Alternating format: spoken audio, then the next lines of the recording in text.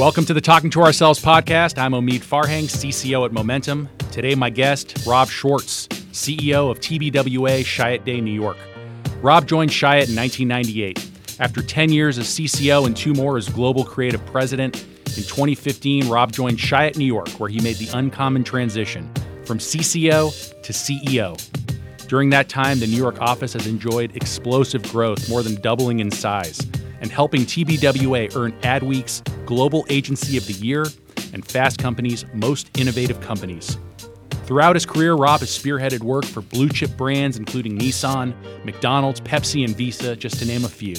Along the way, he's won nearly every advertising award, including Grand Effies, Cannes Lions, and One Show Pencils. Rob was recognized as Think LA's Leader of the Year, and is considered one of Adweek's 25 voices to follow in social media. The story of his New York office turnaround is a case study taught by Harvard Business School professors. He also has a fantastic podcast of his own called Disruptor Series with guests like Snoop Dogg, Alan Yang, Abby Jacobson, and Alana Glazer. He's a brilliant mind and a guy who us creatives can learn a lot from. This is Rob Schwartz and I talking to ourselves. As you look back at Chiat LA in the early 2000s, how was that era of your career setting you up for later success that you sort of didn't realize at the time in terms of, developing fundamentals and just learning how to be a professional? Well, at that time, first off, there was the agency was in a really good place. It just won Agency of the Year, I think, in '97, and there were so many good people around. So I think the first thing I learned was humbleness because everybody was so good. I just remember being in some of my first meetings. This is even before we moved to Playa del Rey. This is back in the Binocular building. And I just remember sitting in my first meeting, my head going left and right and left and right. These people are so much smarter than anybody I'd ever worked with. How the hell am I going to keep up? So that was kind of the first thing I learned that, good people are around. Right. And then I think the other big lesson was just watching. I watched. Lee Cloud was active then. There was so many good creative directors. A guy named Chuck Bennett who just passed away, who was amazing. Clay Williams, Rob Siltonen, Jerry Gentile, and you would just watch these people, and that's how you start to learn how to be a creative director. And it's like, oh, okay, so. You're listening for an idea, or you see something you like and you kind of shush everybody away to focus on something. I mean, all these things that I do naturally now, I think I learned in kind of this osmosis of being, there in L.A. Was the cliche of sort of the era up until 10 years ago was that feedback was tough and feedback was brutal. Have you seen a change in feedback? Do you recall feedback being much tougher then than now? Well, I don't think it was called feedback. I think it was called critique. And starting at SVA, there was a guy named Sal DeVito who taught a class, and you'd put up your ads, and if he didn't like it, he'd take out a Zippo lighter and he would light it on fire. That's a healthy thing to do. Yeah, so that's one fun version of feedback. And then I was used to one of the things that was great about the agency was it was maybe the first agency that worked on walls and worked horizontally and worked on gator foam. I know we take that for granted now, but somebody had to invent that. Right. It's like I love that moment in Mad Men when Roger Sterling goes 99 cents. Now that was a great idea. Right? People have to invent these things. But I remember you'd kind of go in a room, and whether it was Lee or Bob Cooperman, they would start roaming the walls and pulling stuff off, sometimes violently, and that's how you knew. And okay, fine. So if you wanted a follow-up question, hey, what's wrong with this?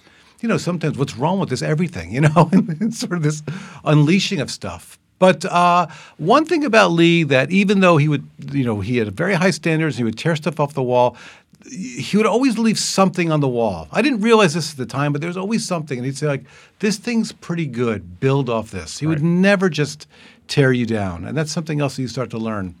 Yeah. You have to remind people sometimes our goal isn't to make 50 things. Our goal is to make one thing. Right. So if 50 things lead to 3, lead to 1, then that's actually a healthy process. But without question. We're sensitive types, us creative types. That's the problem. Yeah, and I think that you learn what's now known, I guess, as a feedback sandwich. It's like, here's what's working. Yeah.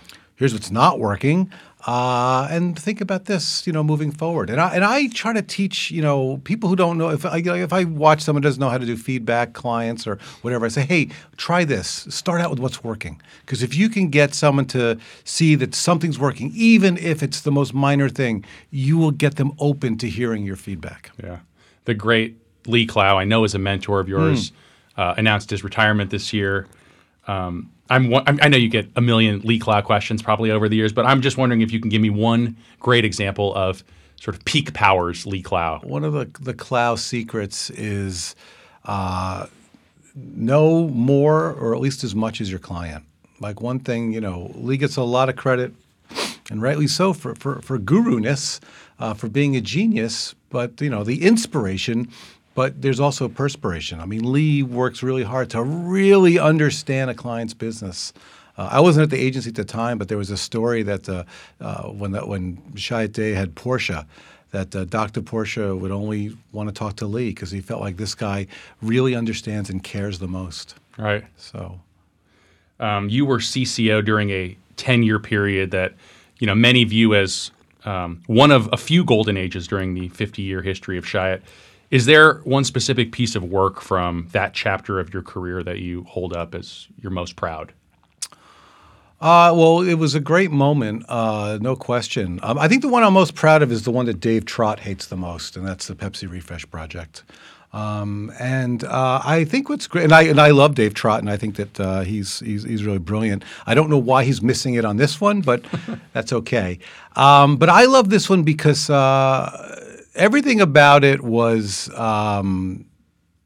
both brave and crazy and difficult and wonderful.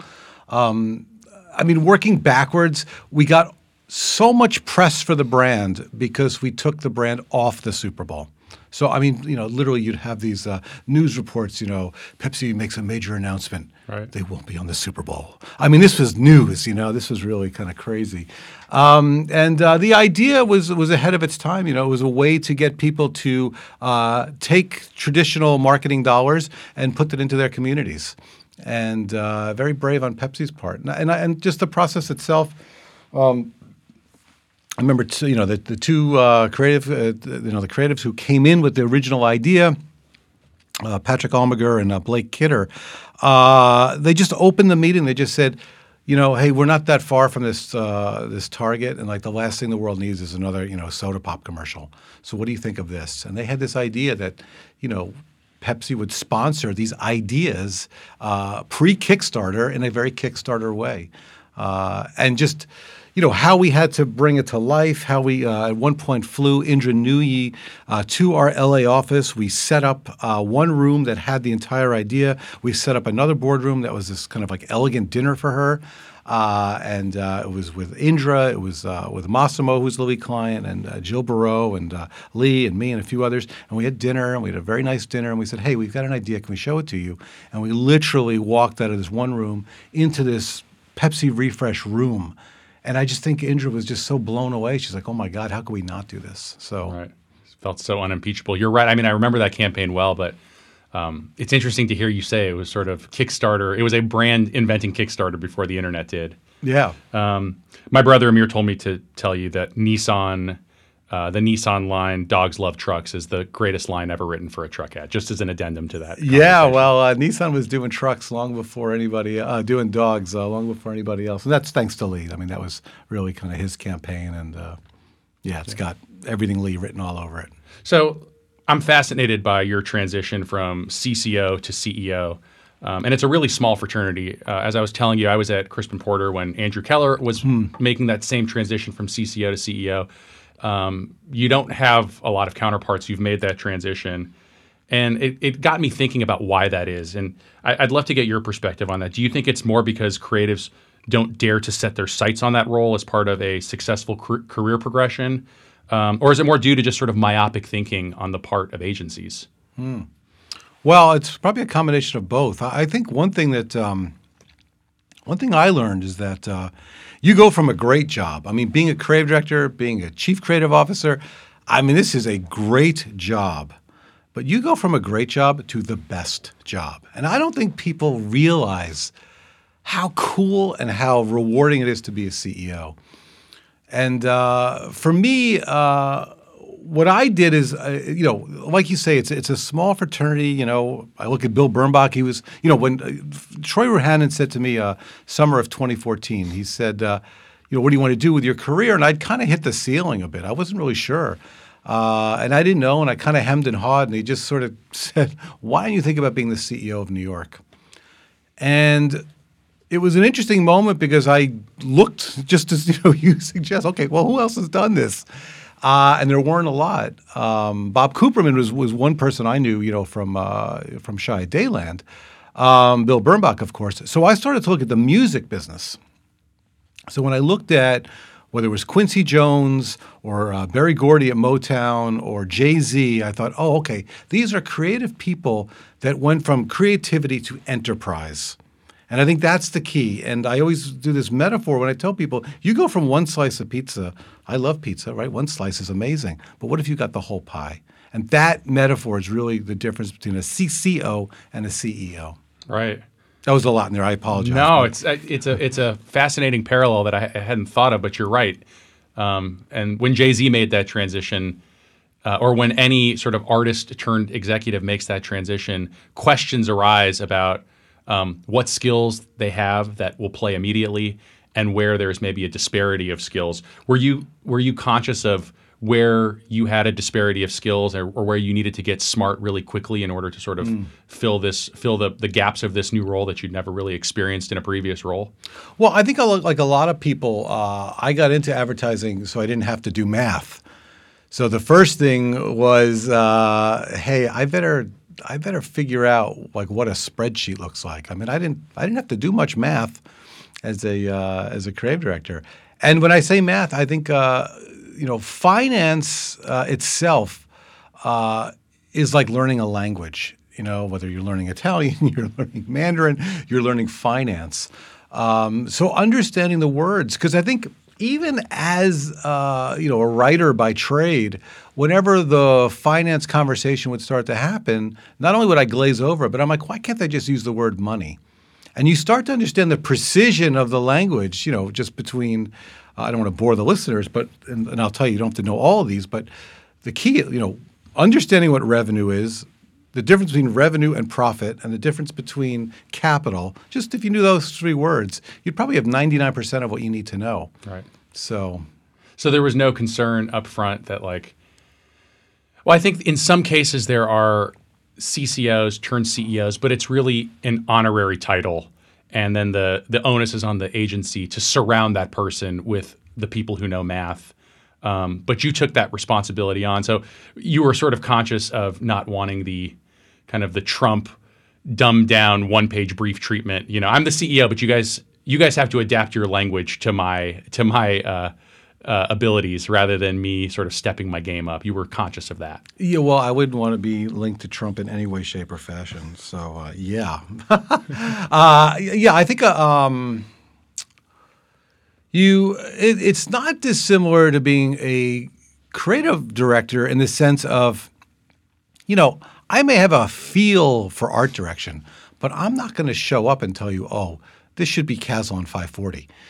People have their expertise, and I think it's the same in the other parts of the agency. You have to leave a lot of room for the expertise, and I think it's your role as a CEO to be kind of the office of judgment, the office of common sense, and then the office of vision, and those are the kinds of things that I think are really helpful versus, oh, I really understand the minutia of strategy. Right. This type of transition can't happen at a company that doesn't, truly put the creative product at the center. And I'm guessing, you don't get too far astray from the work itself, but how drastically different is the programming of your day-to-day since becoming CEO?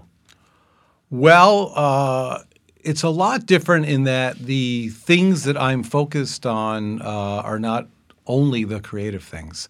Everything is in service of the creative thing, but they're not only the creative thing. And, what I started to do is really kind of look at successful companies, advertising and beyond.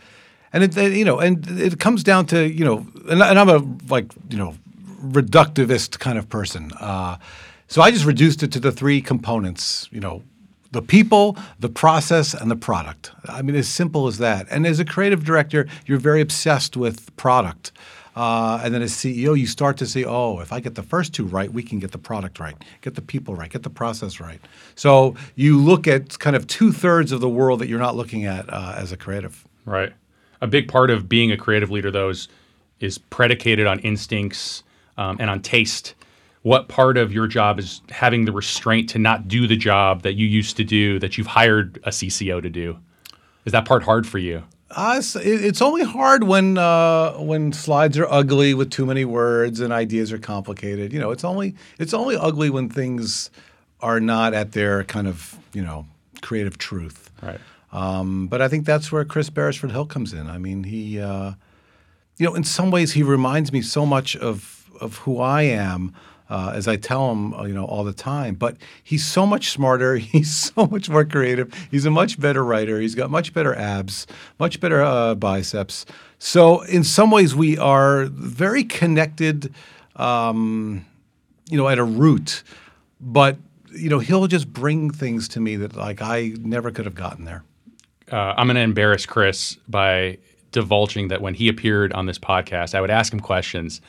And he would give the most intelligent, insightful, charming responses. And then at the very end of the response, he would stop and look at me and go, wait, can I do that again? I don't like that answer. Can I do that again? I go, Chris, that was like the best answer I've ever heard to that question. What does this tell us about Chris Beresford Hill?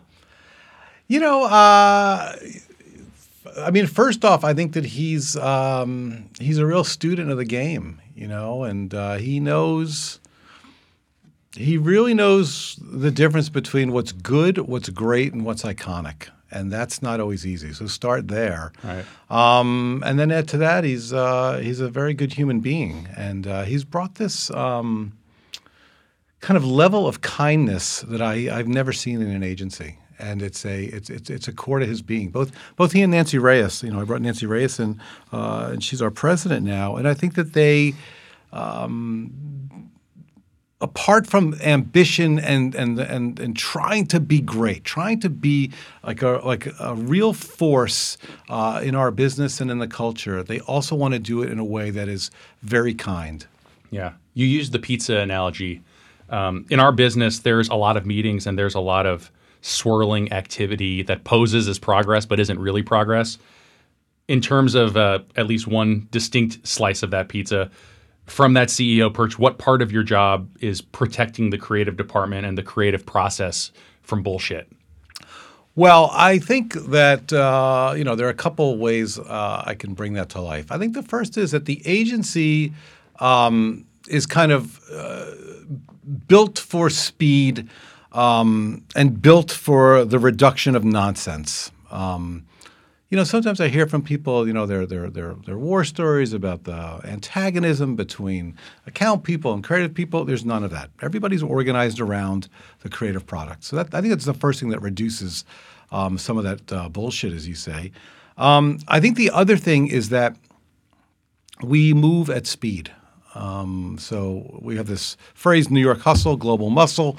The hustle is real, and people are making decisions quickly. And I think one of the things that really hurts agencies is when there's a level of navel-gazing and agonizing over certain decisions. And I think what CBH can do is he can sniff out a good idea very quickly. It reduces the anxiety of it and the kind of hemming and hawing, and we get on with it. Right, yeah.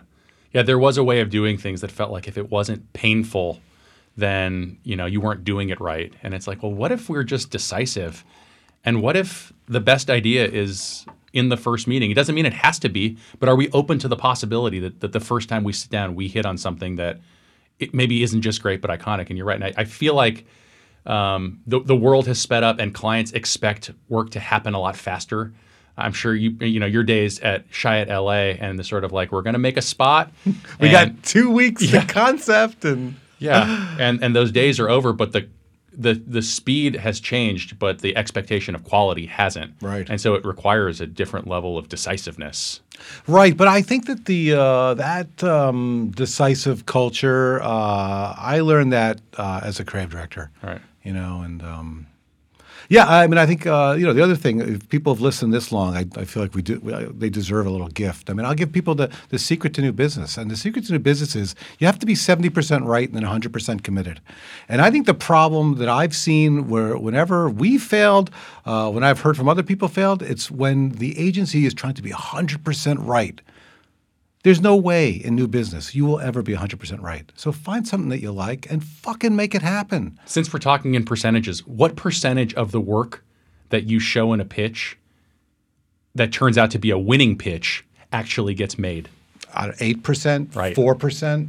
I mean, get over it. Right. I think the other interesting thing, I didn't mean to get us on a tangent on new business. It's the dirty, no, but it is the dirty secret of new business is the idea is important only in showing them how you think and how you unpack an idea. You actually have to have that meeting in order to win the business, in order to get to know them well enough to get to the right idea. Every so often you get to the right idea, without requiring those steps. But I mean, I'm sure you've experienced it many times where you win a pitch and the first thing they tell you is like, so we're not making any of that, but we love you guys and we love the way you think. Your knowledge of our company by virtue of just the way that the world works is limited. So now let us let you behind the curtain and let's do this together. Without question. And I think what I've observed, maybe you've observed this too, is that the creative part of a pitch used to be so important. Like if you had to rank it, that was an 8 and other things, were 3s and 4s. It was that important.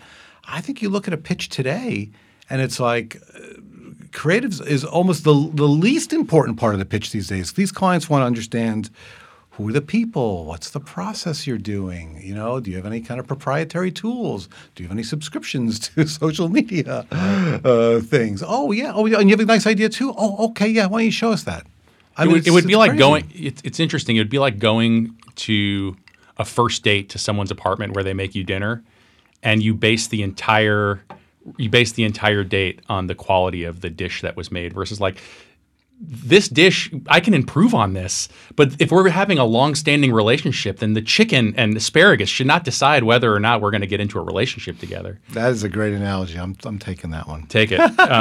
You've said like 5 things that I'm going to take. So, as a CCO turned CEO, are you prone to be too hard on creatives or too soft on creatives?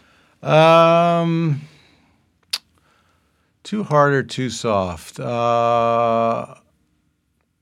Sometimes both. I'm like a real pain in the ass about clarity, simplicity, and good-looking slides. Like everyone makes fun of me. I know this is an ugly slide. You're going to hate it. But on ideas, what I've noticed is I force myself to not invade the idea too much. I really try to look at it like, just the person in the bar seeing something on TV or, is my thumb going to stop on this? I really try to be the audience. Right. And it's working. It has. You guys you've had an incredible 4 years as CEO, and the last 2 years in particular, as you've hired Chris and hired Nancy and surrounded yourself with more people you trust, and you see the results. Since becoming CEO, how has your role in client meetings changed? And relatedly, how has your relationship to CMOs changed? Well, that changes immediately. I mean, I remember, I don't know, day 3, maybe it was day 2, just getting an earful from a client on the second day of my, CEO life. And you realize at that moment, like, oh, when the shit hits the fan, you're the fan. Right. Right. That's one thing. The other thing, this is going to sound very minor and stupid, but I will tell you, it was palpable and noticeable. We were going to a client meeting. It was me. I was with a terrific creative director named Walt Connolly. And we were the planner. And we show up at the building in New York. And we're kind of waiting. And there's just the 3 of us. And the guard at the building said, who are you here to see? And I knew the client. I said, is this client or this client, And they were like, oh, I don't know. And at that moment, I realized, holy shit, I'm the guy who's got to worry about making sure we know how to get into the fucking meeting. Like, where is the address? Who are we talking to? Like the details of like account management. I didn't ever have to do that. And suddenly, like, here was this one moment again, like week 2, I had to do this. I was like, oh my God, I have to think about all this stuff that I never had to think about. And it's hard. The CEO's responsible for the dongle and making sure the room is connected. You know, if you're in like I joke, but that's actually that's totally. That actually can completely submarine 3 weeks of work. Oh, you have no idea. Yeah. And you start to I have this theory. It'll sound old-fashioned for your younger listeners, but do you like the Beatles at all? I do. Okay, well, it's my Beatles theory. You start out as John Lennon. You're like, fuck the world. I'm going to fuck everybody. I'm going to make a dent in the universe. I'm there. I'm going to be amazing. Then you start to have a little success, and you're like, you graduate from, I wouldn't say graduate, but you go from John to Paul. And you're like, yeah, man, we're fucking popular. People love us. Let's make more of this stuff, but maybe people can like us. We don't have to be so angry. Okay. Then you become George, and you're like, we're really popular. I'm not getting enough of my stuff in, though. I mean, I love that we're really popular, but I can do this without these guys. I'm going to go off on my own. And you often go off on your own, and you realize, wait, I'm lonely. I think I just want to come back. I just want to be part of something great. So you become Ringo, and you just play along with the band. Now, you can stay Ringo. It's a wonderful life. But if you want to become a CEO, there's one more place you have to go, and one more person you have to become, and that's Brian Epstein. And Brian Epstein ran the Beatles. He ran the enterprise. And that, your dongle thing is Brian Epstein would sweat. Does Paul have his bass? Does Ringo have his rings? Whatever it was. And you forget these little things, but that is everything. I thought where you were going with that is, and then at the end, you become the 5th guy who no one remembers his name. Pete Best? Yeah, Pete, and you die penniless and alone and unremembered. Okay, I'm glad where you went with it. That was way more uplifting. That's plan B. Yeah, okay. Well, is there ever a scenario, given your background and given your years being John Lennon in the room, being the front man and presenting the work, is there ever a scenario where you still, the moment overtakes you and you present the ideas portion of a meeting, or is it sort of like a, Dave Grohl getting behind the drum set, once a year maybe you do it? Yeah, I mean, I think if we plan for it, we try to be as planned as possible. And listen, I will only show up in a vacuum. Like if we don't have a line for something and nothing else is good, I might say, what if the line is this? But for the most part, I don't want to be in the kitchen. I don't want to be making the stuff. We have really good chefs, and it's okay. Now, when you do that, as a CCO or as any senior member of senior management, I think you're always looking for the people whose opinions you respect and whose taste level you respect, who also have the courage to speak truth to power. And then you become CEO, and it probably, I would think, that problem only magnifies. When you write that line at 8 o'clock at night because you're not feeling anything else on the wall, you start seeing a bunch of heads nod yes. Do you feel it's incumbent on you to get people comfortable enough to say, I hate that, or that's bullshit, or say what's really on their mind? Well, I don't like to do it in public. Right. So what I would do, and this happens rarely, but I will just have a quiet text to CBH, and I'll say, what if it was this? Right. And he knows. And believe me, he's shit on all kinds of suggestions I've given to him. If it works, he'll be like the first guy to say, okay, this is great. Or I'll say, nope, let me do this. I've got the same relationship with Momentum CEO Chris Weil, and I think sometimes you benefit from the distance from the work, where you go, what if it's this? And you go, God, I think you might have just solved it. I've been banging my head against the wall. And other times Chris has been living it and you haven't, and he probably goes, dude, there's a lot of information that you don't have here, and I think we got a different solution. Okay, I'm going to ask you a sort of trite question. Okay. When I was at Crispin, I remember Andrew becoming CEO. When he became CEO, he started to dress differently. And he and I talked about it. And the clothes that we wear do project a message about us. And I think creatives, purposely dress kind of schlubby. And I think deep down the reason we do it is because we want our clients to know that we're so creative and good at what we do that we get to wear pajamas to work. Now, you're sitting across from me. You're wearing a beautiful suit and tie. Did you feel obligated to change how you dressed and change how you projected yourself when you got the new job? Yeah, well, very premeditated. I read an interesting piece on Abraham Lincoln, and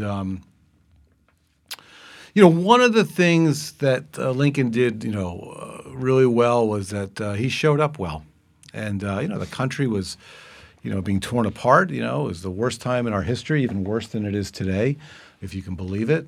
But he made it a point that every morning, and by the way, it wasn't just that he had work problems. He had, wife issues. He had kid issues. I mean, this guy, he was in the perfect storm. But he would show up every day, and he, would be project something positive, and he had his great Brooks Brothers suit, and he would, just kind of listen to people and try to make it happen. And I thought, okay, that's lesson one. That's pretty good. So first things first, I needed to send a signal that the person I was isn't the person I'm going to become in terms of my function. And I'd read another good piece on Lew Wasserman, who was the guy who basically turned MCA into the largest juggernaut in Hollywood.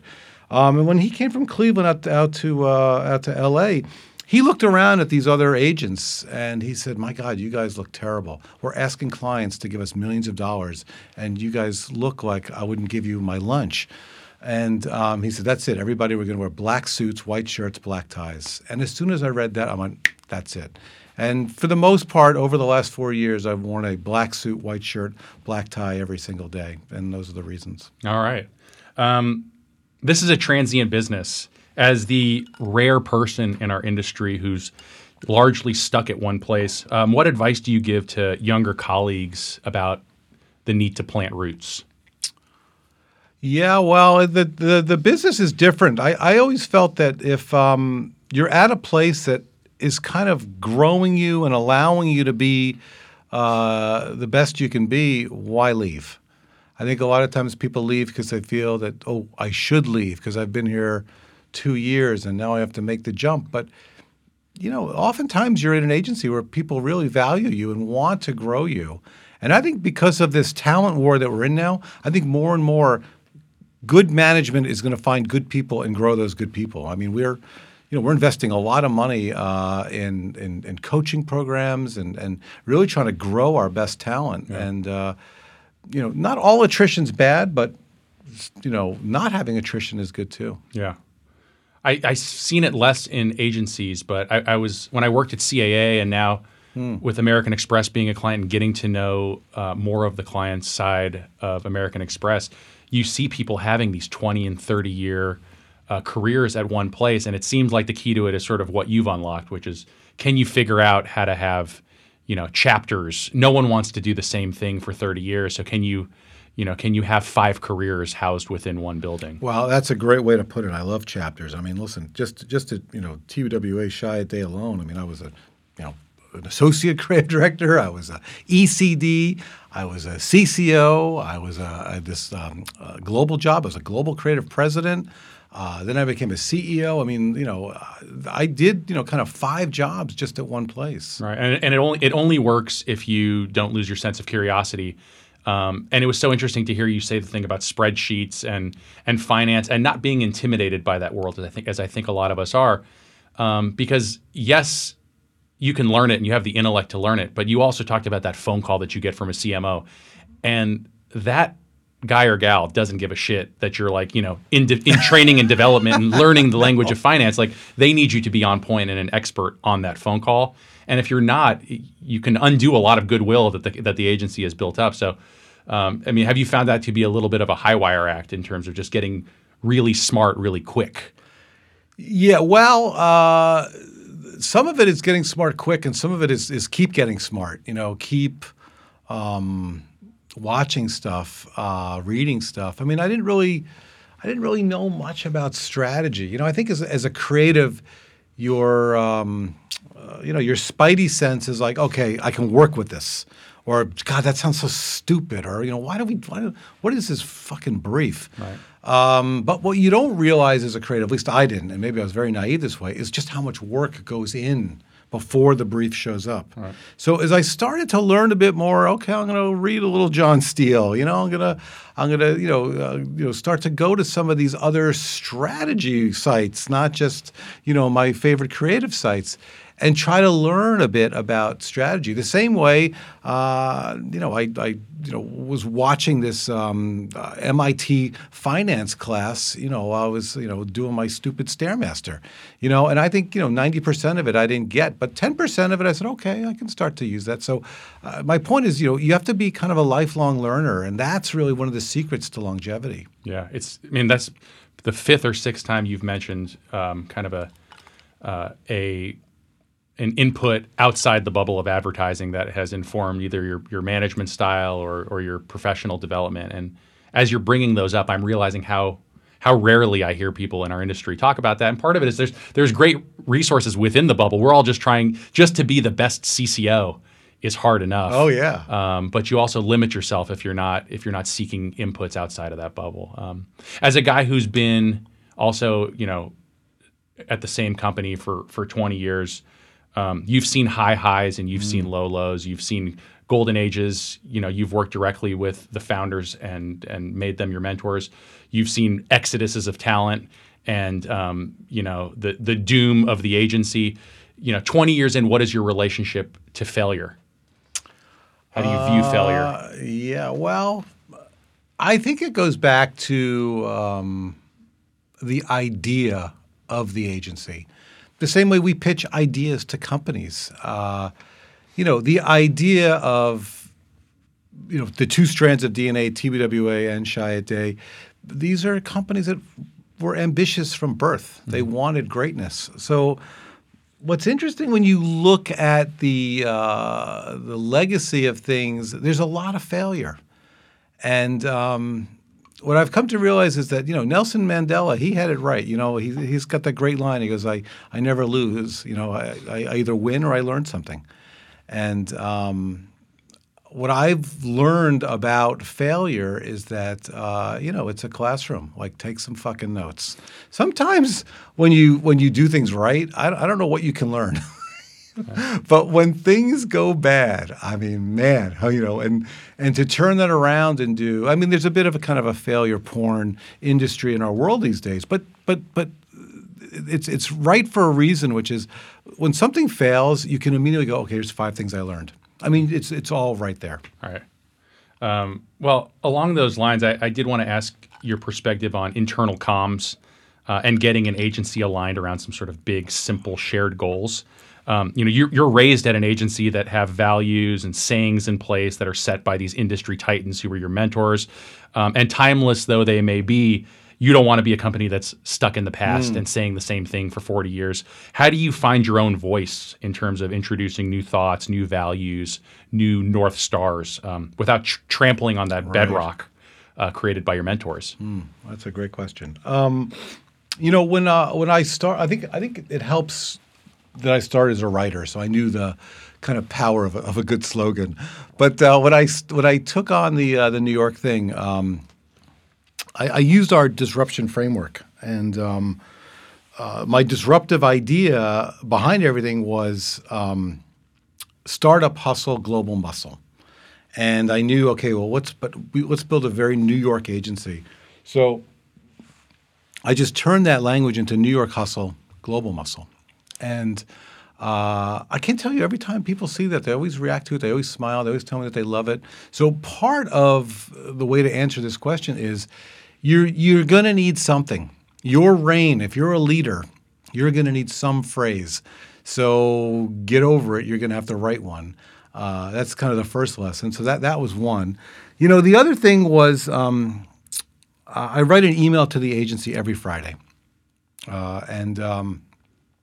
Usually, I don't know what I'm going to write Thursday morning, but the week sort of happens, and I kind of wake up in a panic, the good kind of panic you have as a creative person.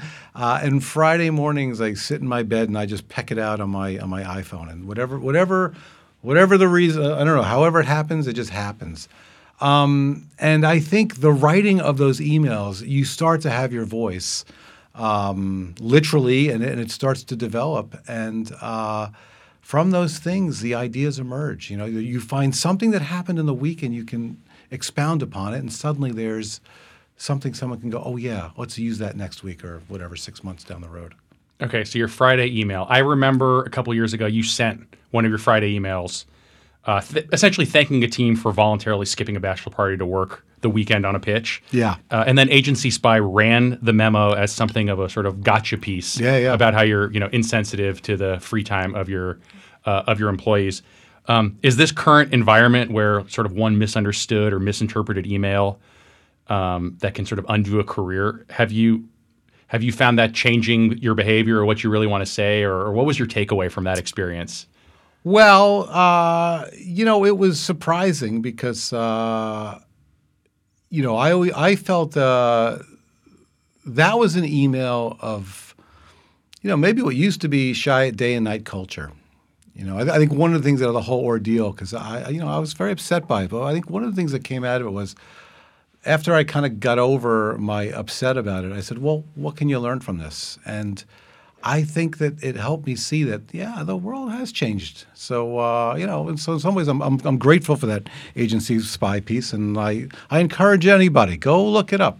You weren't grateful the moment it came out. No. I just looked at it last night as I was doing some research, and I reading it back and the way that they frame it, it's like, God, this is such bullshit. Yeah, well, listen, they got a job to do. They made it into clickbait. But when I reread the email, there really wasn't a word I would change. It really was in praise of Jexe and Nuno. I mean, these guys really, they were ambitious. Yeah. They wanted to make something happen, and I wanted to make sure that people knew that these guys sacrificed something and that it's okay sometimes to sacrifice. Now, whatever it was turned into, okay, that was really terrible. But all that said, I did start to rethink a bit about not work-life balance. I think work-life balance is bullshit.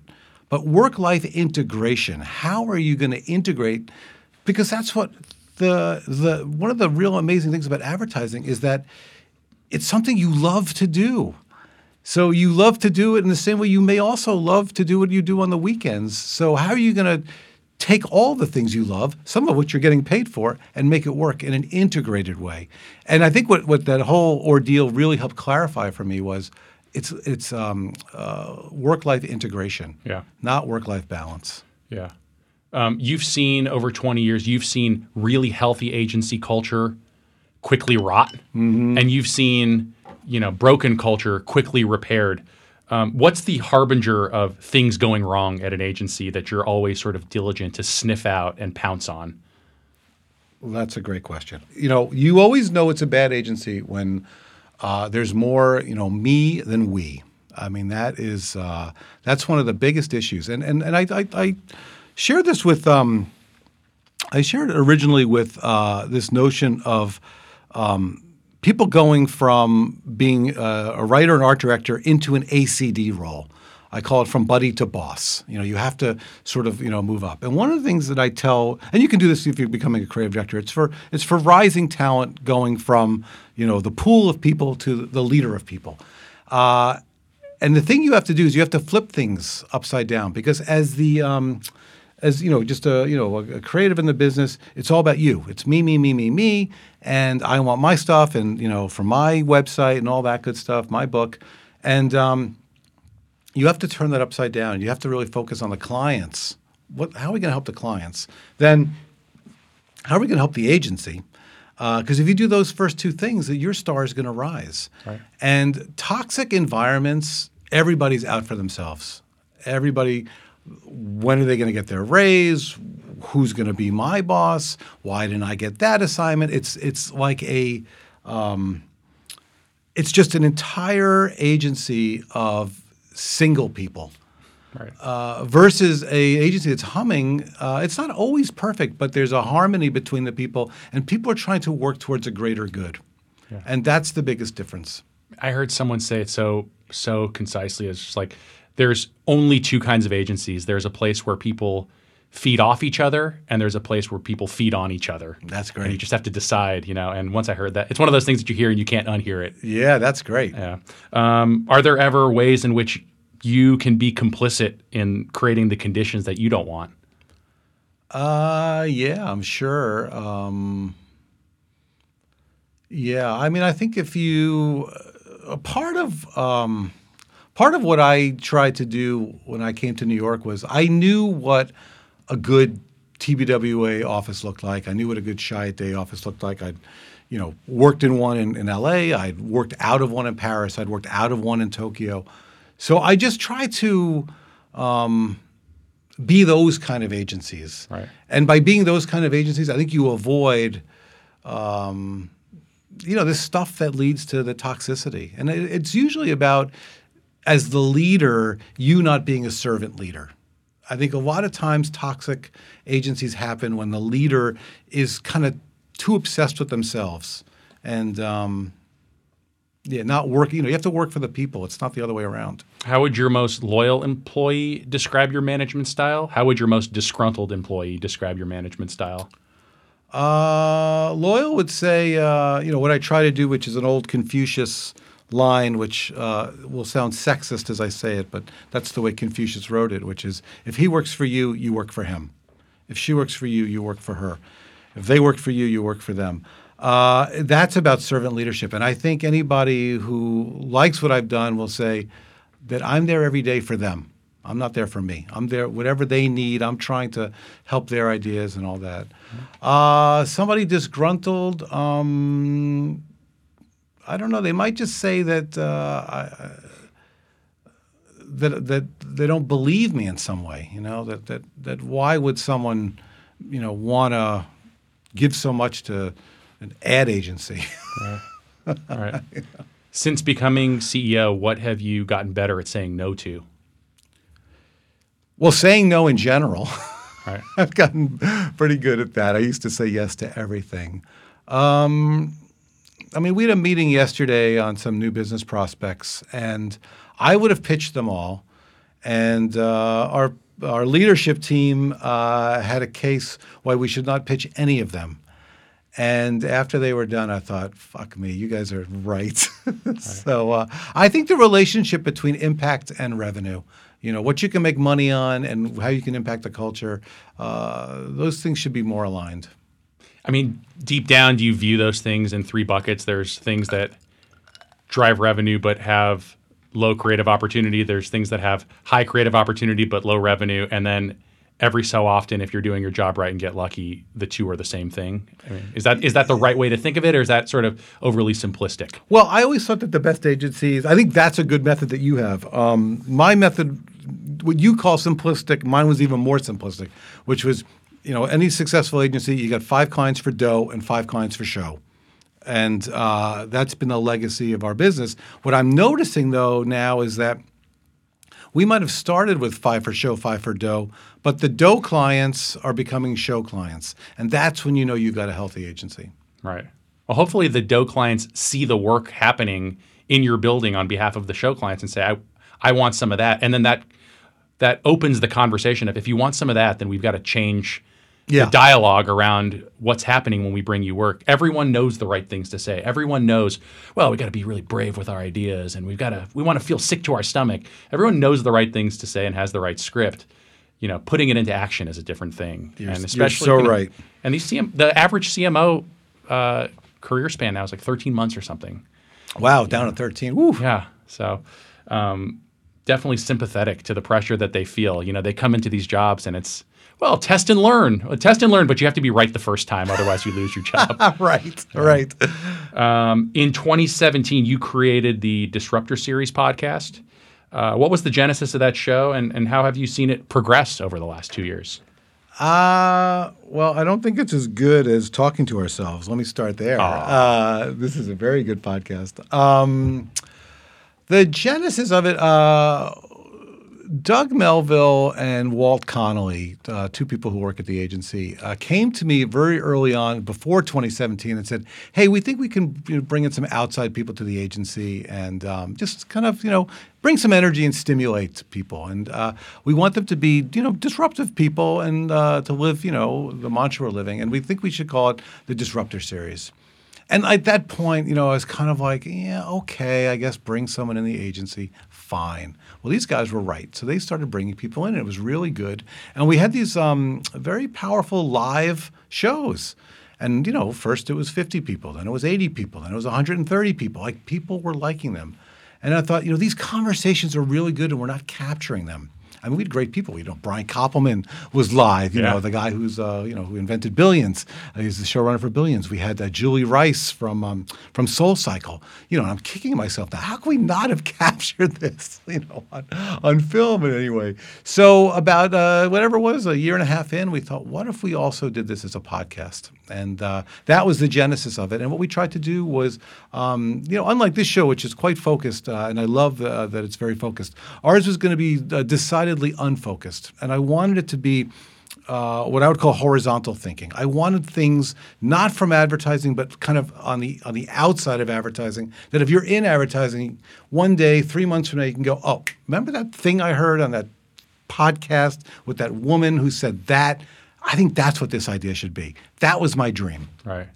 Yeah. When you create a podcast, I feel like there's some intended benefits. For me, it was like I want to develop my own MBA program for creative directing. Yeah. But then as you go down the path, you start to notice some unintended benefits. And for me, it was like, this has turned into an incredible way to communicate with creatives around the country and around the world who are in our company, who I, just don't have the time and scale to develop relationships with on an individual basis. But this medium is so personal that if someone listens to a few shows, they really get a sense of what you value and get to know you personally. I'm wondering if for you, there's been any unintended benefits that you sort of didn't realize when you got into it. Well, I think before I address that, I think I have to say one thing about your show, which I think is really good, is that I meet with people all the time. I don't care what level they're at, coming out of school, whatever. Former clients. I talk to everybody, and invariably these young people will come to me and they'll say, well, "Okay, if you had to recommend, something about how to be a creative, like what would you recommend?" And I think heretofore, I always said the same thing. Read Luke Sullivan's Hey Whipple, Squeeze This. This is the best book on, understanding, concepts. But I think the value of your show, now I tell them, read Hey Whipple and listen to Talking to Ourselves, because you're going to learn how creative people think by these conversations. And so I think your show has become that. That doesn't answer your question, I know. I'm not crying. You're crying. You just mentioned me in the same sentence with Luke Sullivan. That's probably the nicest compliment I've ever received on this podcast. Thank you. Think about it. Think of all these people you have. You have such wonderful guests, and everyone's so revealing. It's amazing. I learn shit all the time from your show. Your question was unintended benefits. At least for me, I'm not meeting anybody I thought I would meet. I just met this kid. He's 28 years old. He couch surfs, but he's got a content business that provides educational content for Western teachers. There's not one part of that conversation, if you told me before I met this kid, I was interested in. But after I met him, I was like, wow, this is really amazing. And it's given me a lot of ideas about maybe there are ways for us to do more kind of peer-to-peer learning in the TBWA collective versus just trying to, send people to a podcast or to a book. Well, and as I've over the course of this conversation, seeing how much you prioritize outside inputs, you basically productize that into your podcast, and the more episodes you listen to, the more you just start to draw parallels between what we do in our industry and what these people who are developing content outside of our industry or developing business outside of our industry are doing. And you just start to make those connections, and it's powerful. And you realize you're sort of part of something bigger. Yeah, well, I think we can get very insular in the advertising business, and I think that insularity has also bred some, ambivalence on the consumer, or the audience, or whatever we're calling people who need to see advertising these days. So I'm a big believer of, yes, see all the great work in Cannes. Yes, pay attention to, ads of the world or what have you. But at the same time, can you not just bring me, an advertising thought? We need something that's not, what we're typically used to. What I'm seeing is that we have I'm starting to feel like we have a bronze farm, meaning there's a lot of thinking that we're doing that we've seen before in the world, so we're going to do it again. And guess what? You're not going to win a gold on that. You're going to win a bronze. Why? Because it's been done before. Right. So we need new stuff. Right. I want to thank you for doing some of the best work of the past 2 decades, but also for building a career that shows creative people what's possible if you never stop being curious. I really enjoyed this, man. Thank you. Yeah, it's great. No, thank you. This is a great podcast. So thank you. Thanks, man. All right. Thank you so much to Rob Schwartz. Thank you to JSM Music and Jeff Fiorello, the executive producer of this podcast. And as always, if you're enjoying the pod, please subscribe. Please share it with a friend or colleague. And until we talk again, peace.